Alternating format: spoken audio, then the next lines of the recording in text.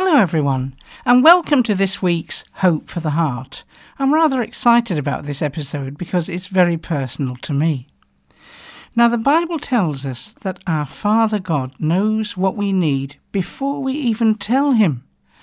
But it's asking and conversing that brings us into true relationships. So we're told to draw near to God, and he will draw near to us. The psalmist was amazed at how God drew so close to him. In Psalm 139 we read, "You have laid your hand upon me. This is just too wonderful, deep and incomprehensible. Your understanding of me brings me wonder and strength." Yes, he knows all our thoughts, what gladdens our hearts and what makes us tearful. So two amazing things have happened recently to me, underlining how God knows every detail of my life so intimately. I wasn't well at the time and had to stay in bed, feeling a bit down. But I used to own a very small voice recorder specially made for blind people that could just slip into the tiniest pocket. But over the years, the built-in battery failed, and I couldn't get one at all. Only if I paid a very high price, which was just not worth it. I especially wanted it to record routes and directions to shops so that I could learn them with my new guide dog Arlo. But in the end, I gave up the search. But last week, when I wasn't well, I decided just to look on eBay to find something completely different, and suddenly there was one of these specialist machines advertised, reasonably priced. I just came across it. So this was unheard of, and hardly believing what I was seeing, I bought it.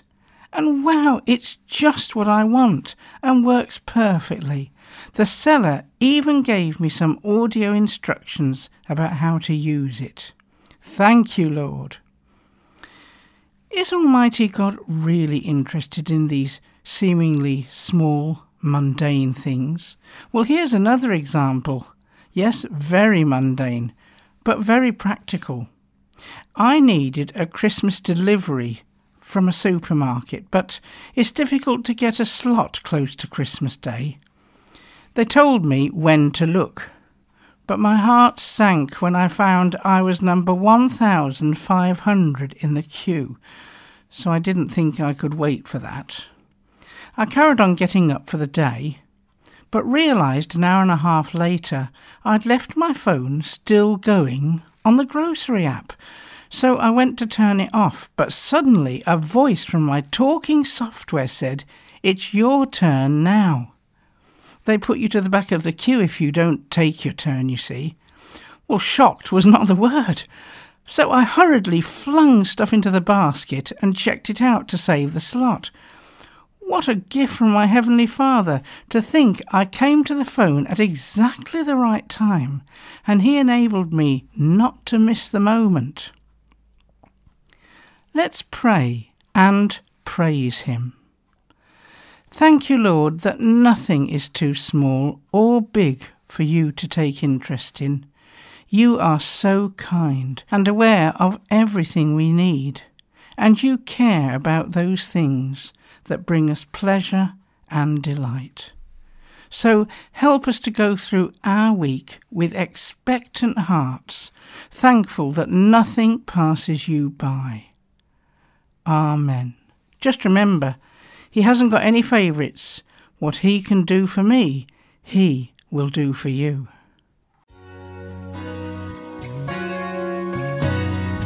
Seek and you will find me. Knock and I will open that door. Ask and I will give you, for I am your Father God. All who seek will find me. All who knock, I'll open that door.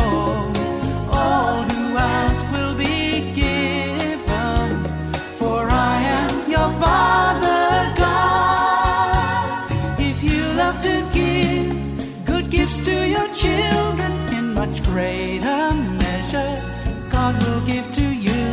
And when you pray, you need to trust Him. There's absolutely nothing He cannot do.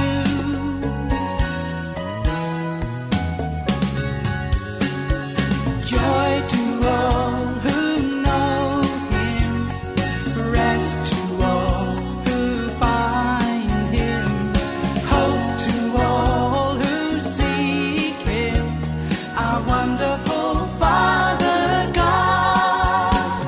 Well, you may feel you're unimportant, yet God, your Father, He has time for you. Every hair of your head is numbered. Don't complicate His love, He's very near to you.